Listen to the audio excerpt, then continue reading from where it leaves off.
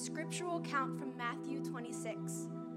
Then Jesus went with them to a garden called Gethsemane and told his disciples, "Stay here while I go over there and pray." Taking along Peter and the two sons of Zebedee, he plunged into an agonizing sorrow. Then he said, "This sorrow is crushing the life out of me." Going a little ahead, he fell on his face, praying, "My Father, if there is any way, get me out of this. But please, not my will, but yours be done." When Jesus came back, he said to the disciples, "My time is up. The Son of Man is about to be handed over to the hands of sinners. Get up, let's get going. My betrayer is here."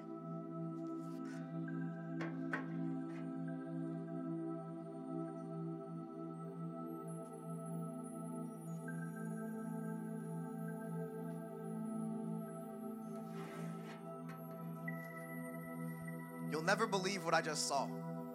Let me formally introduce myself.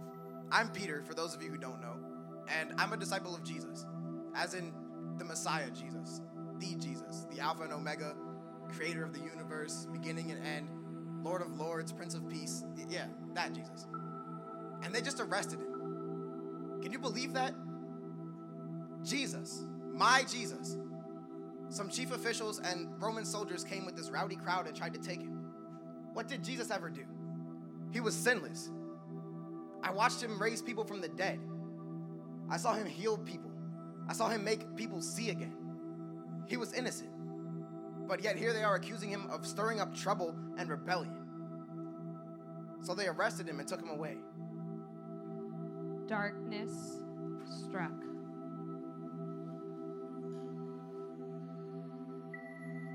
They marched Jesus off to the house of Pilate, and I followed. But at a safe distance, of course. I wasn't trying to get arrested, too.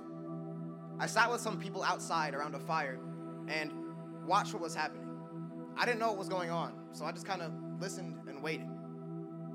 Then I saw Pilate take Jesus and sentence him to a public whipping. And the soldiers that took him twisted together this crown of thorns and forced it on his head, making blood drip down his face.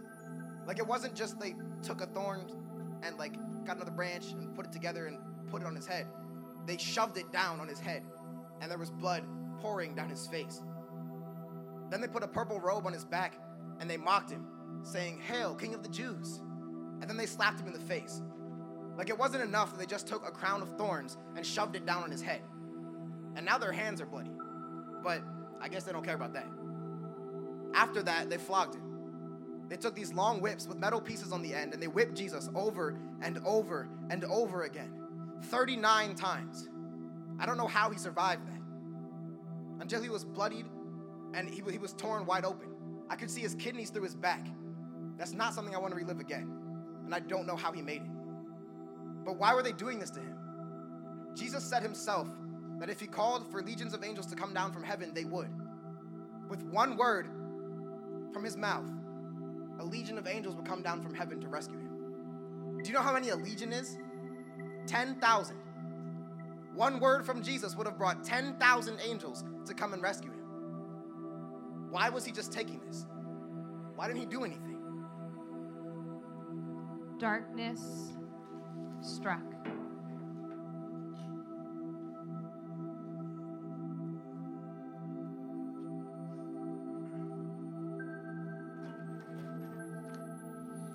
I kept telling the people that I couldn't find anything wrong with this man named Jesus. So I brought him out, and he was wearing the crown of thorns and the purple robe. And I told the crowd, he seems innocent. He has done nothing wrong. But the crowd was in uproar. They weren't backing down. They accused Jesus of stirring up trouble with his teachings and his miracles. His miracles? They said he was dangerous. And when they saw him, everyone cried out, saying, "Crucify him, crucify him." And I asked, "What for? He isn't guilty."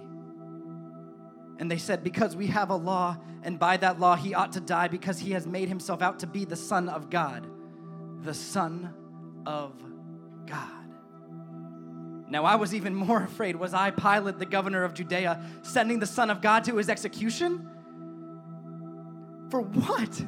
Disturbing the peace? No, I wasn't about to have his blood on my hands. After all, what if he was the Son of God? So I told the crowd, "Listen, You brought this man to me as a disturber of the peace, and I have examined him in front of all of you and found there is nothing, absolutely nothing to your charge. And neither did Herod, for he has sent him back here with a clean bill of health. It's clear that he's done nothing wrong, let alone anything deserving of death. I'm going to warn him to watch his back and let him go." But when I said that, the crowd went wild. I thought I was going to have a riot on my hands. They started shouting, "Kill him, give us Barabbas." Barabbas? Did they realize who they were asking for? Barabbas? I threw Barabbas in prison for starting a riot in the city and for murder. I still wanted to let Jesus go, so I spoke out again. But they wouldn't back down. A shouting mob demanding that he be crucified. So I caved and I gave them what they wanted. I released the man thrown in prison for rioting and murder and handed Jesus over to them to do whatever they wanted with.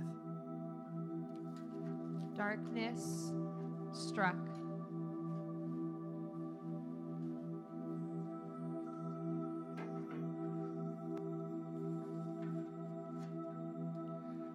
I was just on my way out of the country, Simon of Cyrene, a nobody, an outsider. I was passing through, and these Roman soldiers, they pulled me out of the crowd, and they forced me to carry this man's cross. It felt like I was carrying cement on my shoulders. I could only go maybe 5 yards with this cross, but they wanted me to go all the way up the hill. He was marching to his death, beaten and bloodied, so weak. He ended up not even being able to carry the cross. So the full weight of it fell on my shoulders. It was rough. What had this man done to deserve something as severe as this? Finally, we came to a place called Golgotha, the place of the skull. 2 other criminals were taken with him to be crucified. They put him on the cross, and they drove large stakes through both of his wrists and one into his feet. I cringed as I heard the screaming and shrieking, and the pounding of metal being drove through his flesh, clinging his bones to the wood. So you see, Jesus, he seems so innocent, and so to see these drunk men torturing him in laughter and mockery, it was gut-wrenching. He was crying out in agony, and he was saying, "Do these people even know what they're doing?" They were killing the very man that came to save them. The other criminals were hung beside him. The people stood there staring at Jesus, and the ringleaders came and they made faces taunting Jesus, saying, "He saved others. Well, let's see him save himself. The Messiah of God? Huh. The chosen one? Yeah, right." Then the soldiers came up and they mocked him as he was hanging there, as if killing this man was some sort of game. They toasted him with sour wine and said, "So you're the king of the Jews. Save yourself." One of the criminals hanging alongside cursed him, saying, "Some Messiah you are. Save yourself, and why don't you save us while you're at it?" But the other one shut him up, saying, "Have you no fear of God? You're getting the same punishment as him. We deserve this, but not him. He did nothing to deserve this." Then before I knew what was happening, the whole earth became dark. It was a total blackout. It lasted 3 hours, but it felt like an eternity. Then I heard Jesus calling loudly, saying, "It is finished." And as he breathed his last breath, the Son of God was dead. Darkness struck.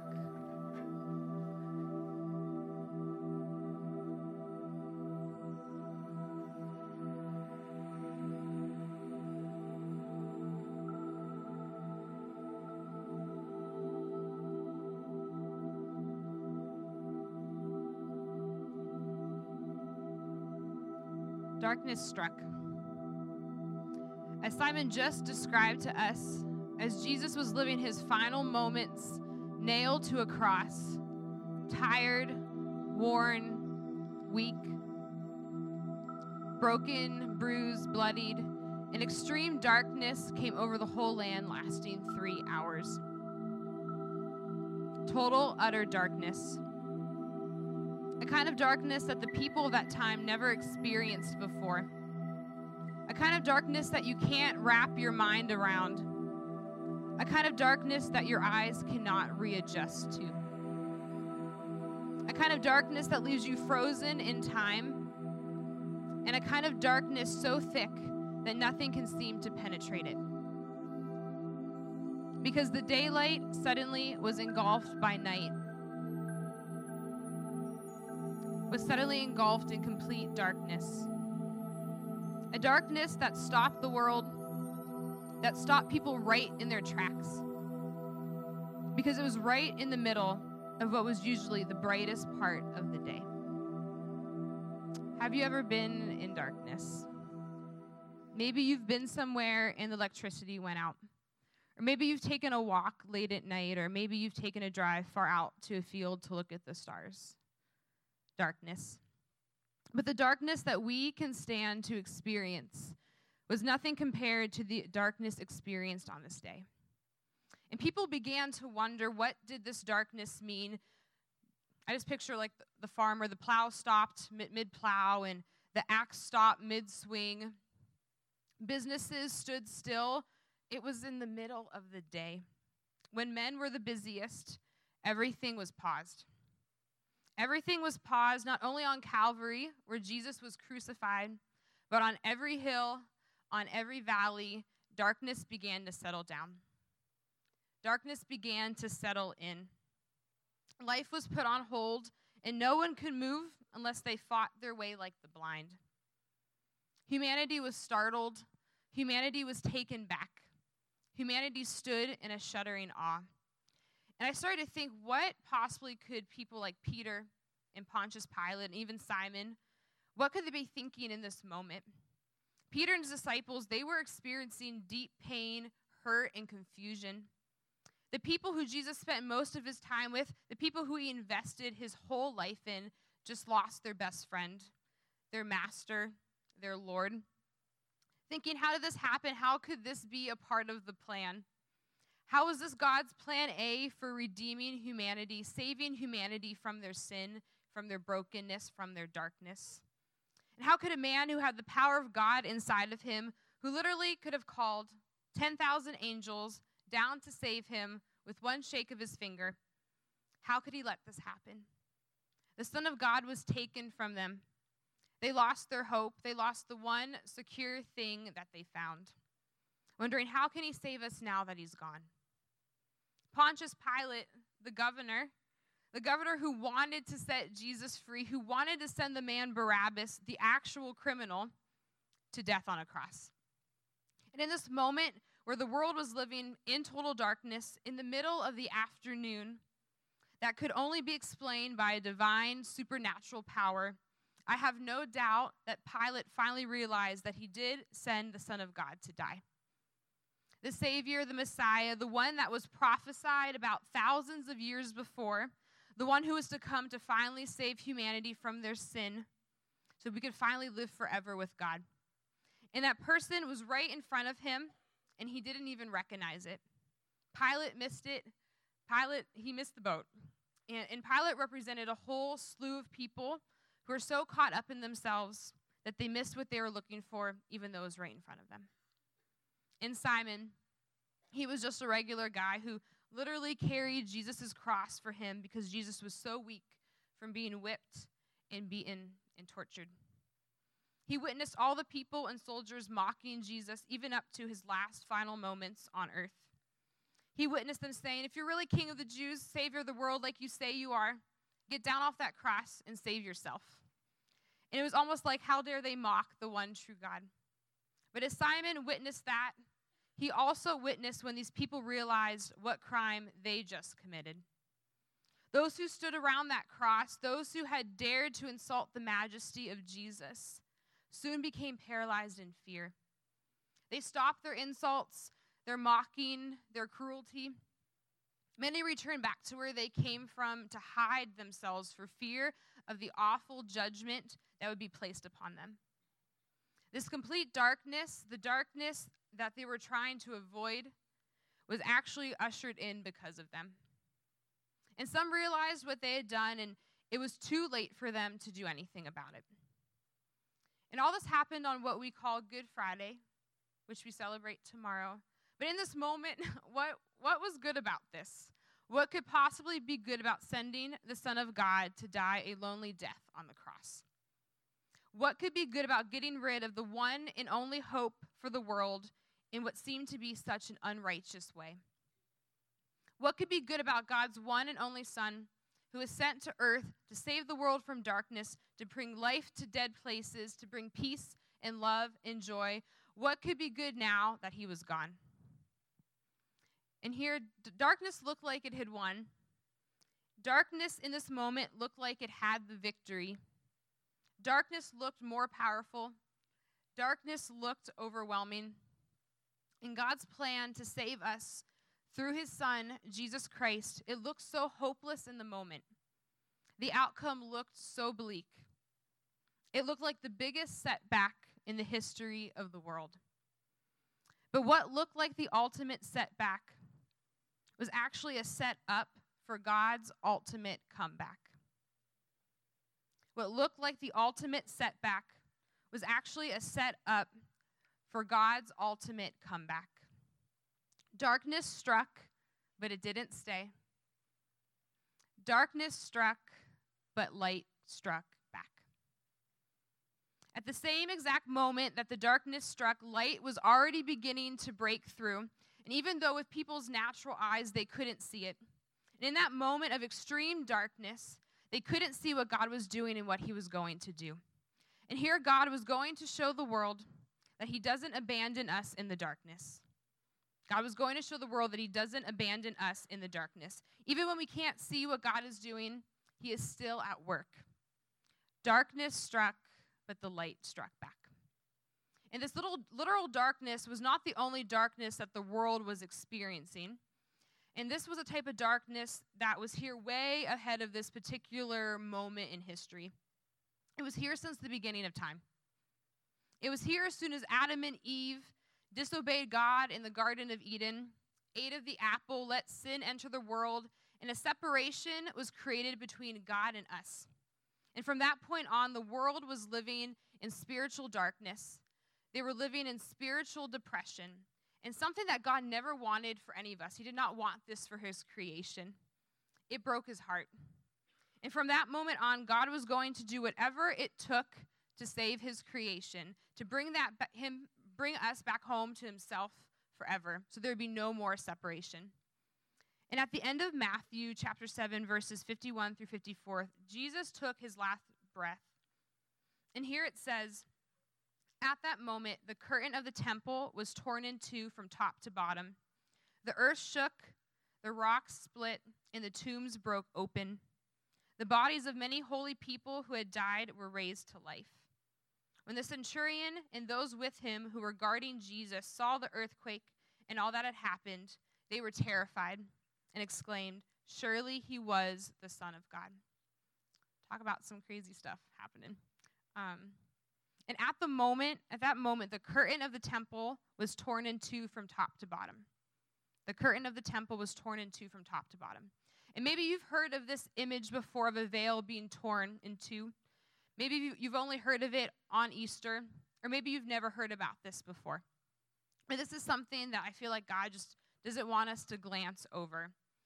And so this veil that was in the temple represents how the world was living in spiritual darkness. The veil was a long woven curtain, and I'm a detail-oriented person, so took some time and I did some research about this veil in the temple. And I come to find out this was not just some small, thin curtain. This is not like something you would hang on a window in a house. This veil was 60 feet long, it was 30 feet wide, and it was 4 inches thick. The veil was so massive, it was so heavy, that it took 300 priests to move it. And if the veil was ever actually going to be torn in two, it was going to take more than human strength to tear it. And this curtain was used in the temple for the purpose of separating the most holy place in the temple, which they called the Holy of Holies. It was used for the purpose of separating God from mankind. And only the high priest could enter this most holy place, and the rest of humanity could only enter one day a year. So if anyone simply walked behind the veil, and they were not the high priest, or they did not enter on this one day a year, that person would immediately die. The veil that was there to protect humans from instant death. And it was a protection for the most holy place, for the Holy of Holies, because in that spot, it represented the very real, tangible presence of God. because he is so holy, he is so sovereign, he is so mighty, full of majesty. God was behind the veil. So why do you use a curtain? It blocks the light. It keeps separation between you and the sun, S-U-N. But this veil in the temple kept humans away from the Son, S-O-N, the Son of God. And it was a symbol of the separation of mankind and God, and it marked a boundary between God's pure holiness and our wickedness. And it was not possible to go beyond the veil because our sins have separated us from a holy God.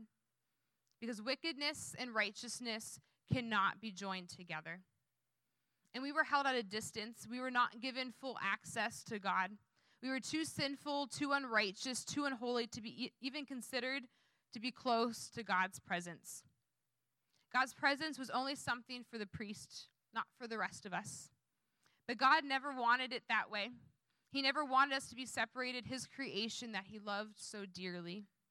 And it was going to take more than a man-made hope, and it was going to take more than a man-made love, and it was going to take more than a man-made strength to have the light begin to break through. Darkness struck, but light struck back. But as soon as Jesus took his final breath, as soon as he cried out in agony, "It is finished," Jesus knew that his one reason that he left his heavenly throne, that he came to earth as a man, he knew his one mission to die for you, to die for me, was finally accomplished. So the veil could be torn. And when he died, it was torn from top to bottom. His death tore the veil. His death forever removed the separation between God and man.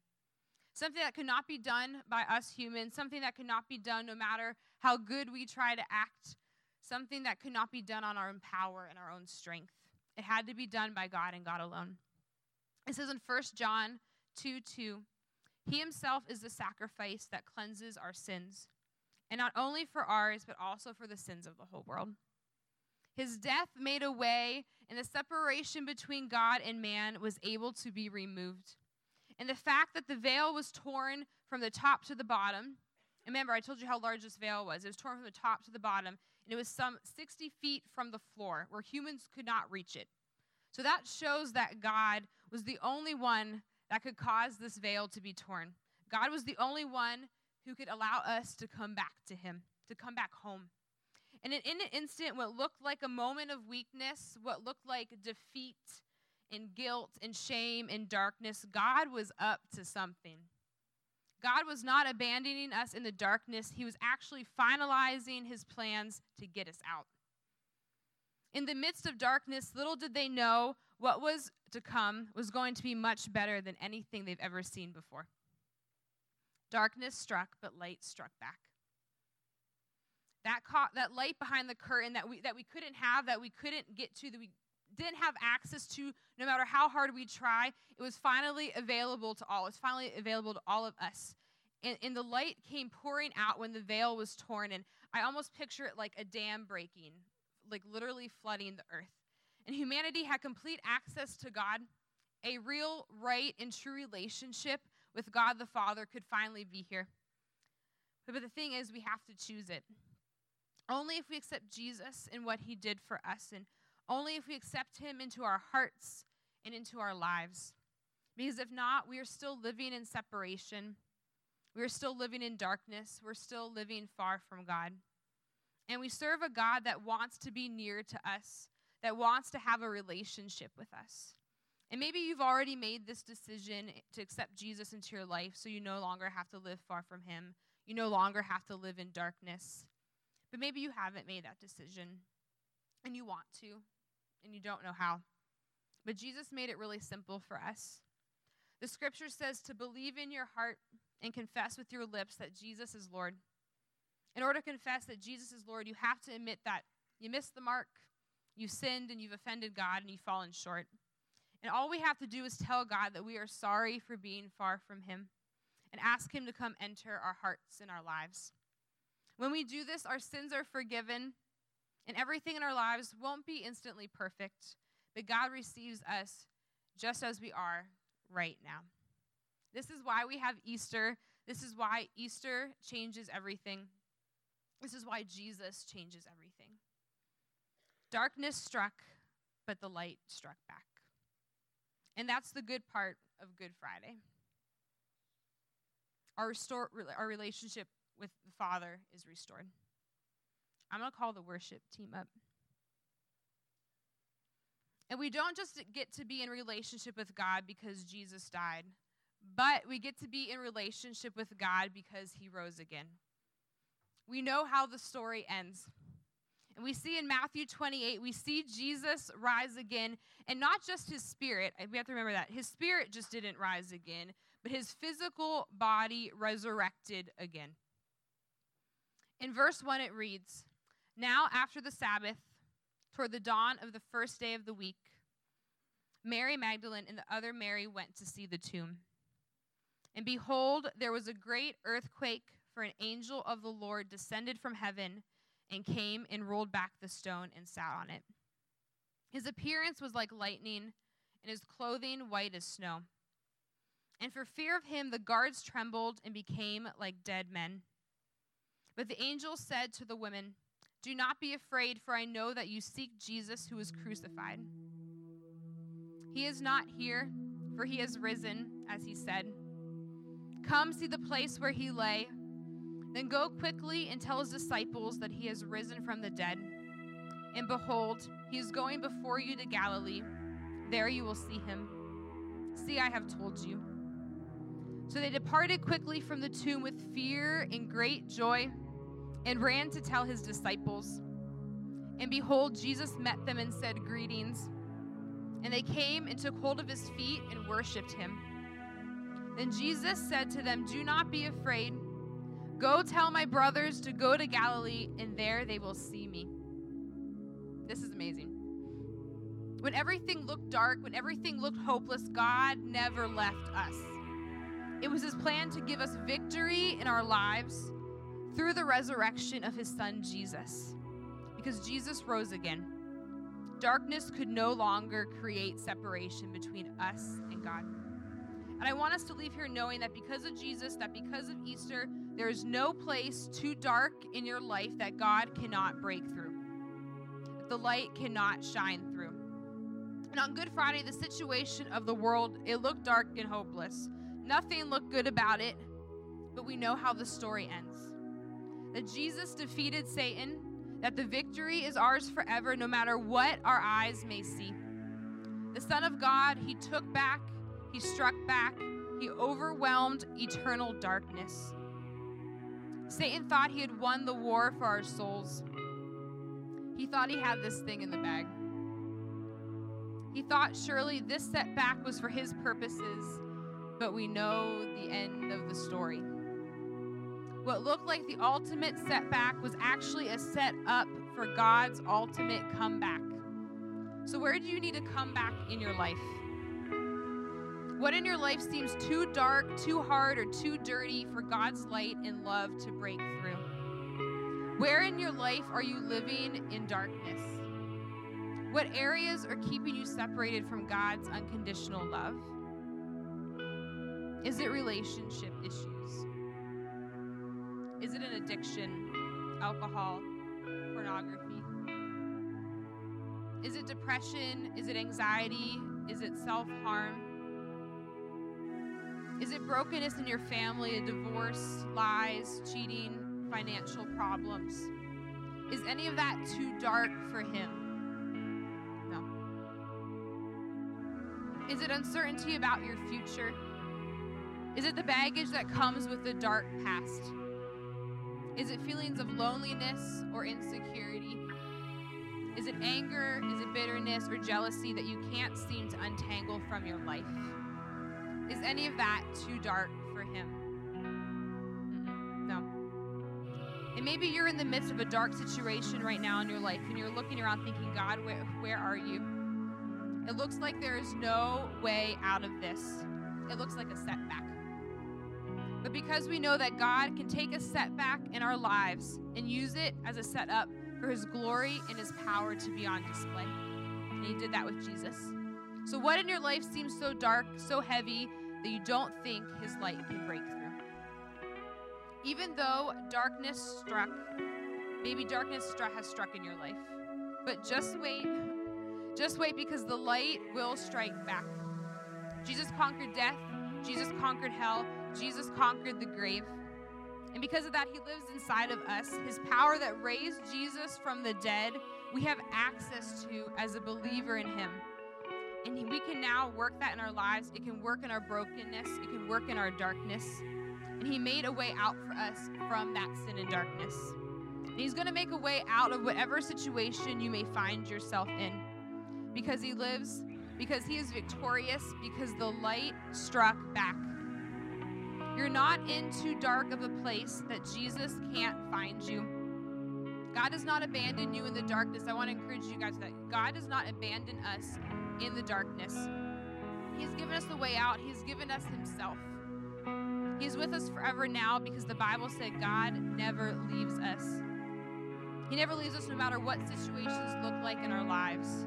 And the thing is, we go off of our natural, what we can see with our natural eyes. But God wants us to look at situations with his eyes, with spiritual eyes. So no matter how bleak things may look, how overwhelming they feel, the hopelessness that you feel of a certain situation, God does not abandon you. He did not abandon Jesus. Jesus does not leave us, and we can have a hope and claim victory because Jesus is alive again. Remember, there's no place too dark in your life that God can't break through, that the light cannot shine through. So I'm going to have you guys